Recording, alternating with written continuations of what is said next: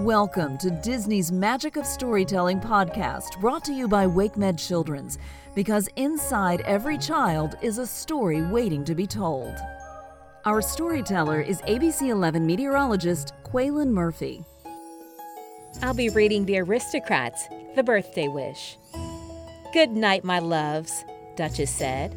Her tail swished softly as she gave each of her kittens, Berlioz, Toulouse, and Marie, a tender nuzzle. "Sleep tight, kiddos," O'Malley said as he tucked them in. Berlioz and Toulouse purred happily, but Marie didn't want to go to bed. "Please, may I go to the party tonight?" she asked. "I promise to be very good." Duchess smiled and shook her head. "Scat Cat will have other birthday parties you can go to when you're older. For now, you need a good night's sleep." Duchess and O'Malley left and shut the door quietly behind them.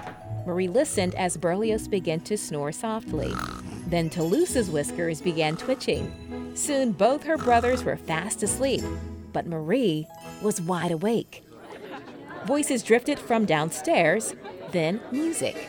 Duchess and O'Malley were throwing a birthday party for their friend Scat Cat. He was a jazz musician who had helped Duchess and the kittens when they were separated from their owner. Marie sighed. Oh, how she wished she were allowed to join them. Why, Scat Cat was her friend too. It wasn't fair. After all, Marie could laugh and dance and sing as well as any grown-up. That's it, Marie thought. She could sneak into the party if she looked like an adult. Tiptoeing carefully, she made her way down the stairs. The coat closet would be full of things she could use to disguise herself. The noise from the ballroom became louder as Marie slipped into the dark closet. She rummaged around, trying things on. The feather boa tickled her nose. The frilly bonnet wasn't glamorous enough for a party.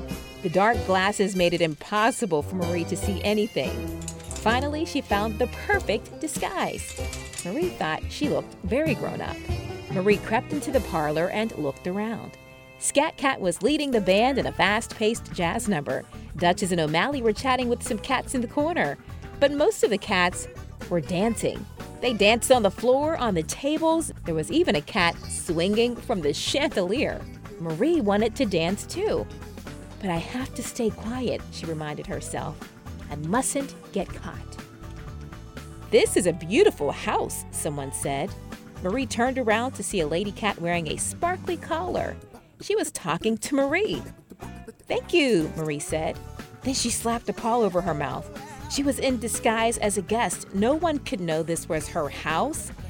"I mean," Marie added in a hurry, "I think so too." The lady cat gave Marie a funny look. Marie decided to change the subject fast. "I like your collar," she said. "I like your hat," the cat said. Marie beamed. It was working. Her disguise was perfect. Nearby, a cat in an apron appeared, carrying a large platter. "Who wants tuna ice cream?" he said. I do." Marie raised her paw and jumped up and down. Then she remembered she was supposed to act like a grown-up tonight. The apron cat handed her a bowl. "Thank you very much, young fellow," she said in her best adult voice. As she tasted the ice cream, she purred loudly.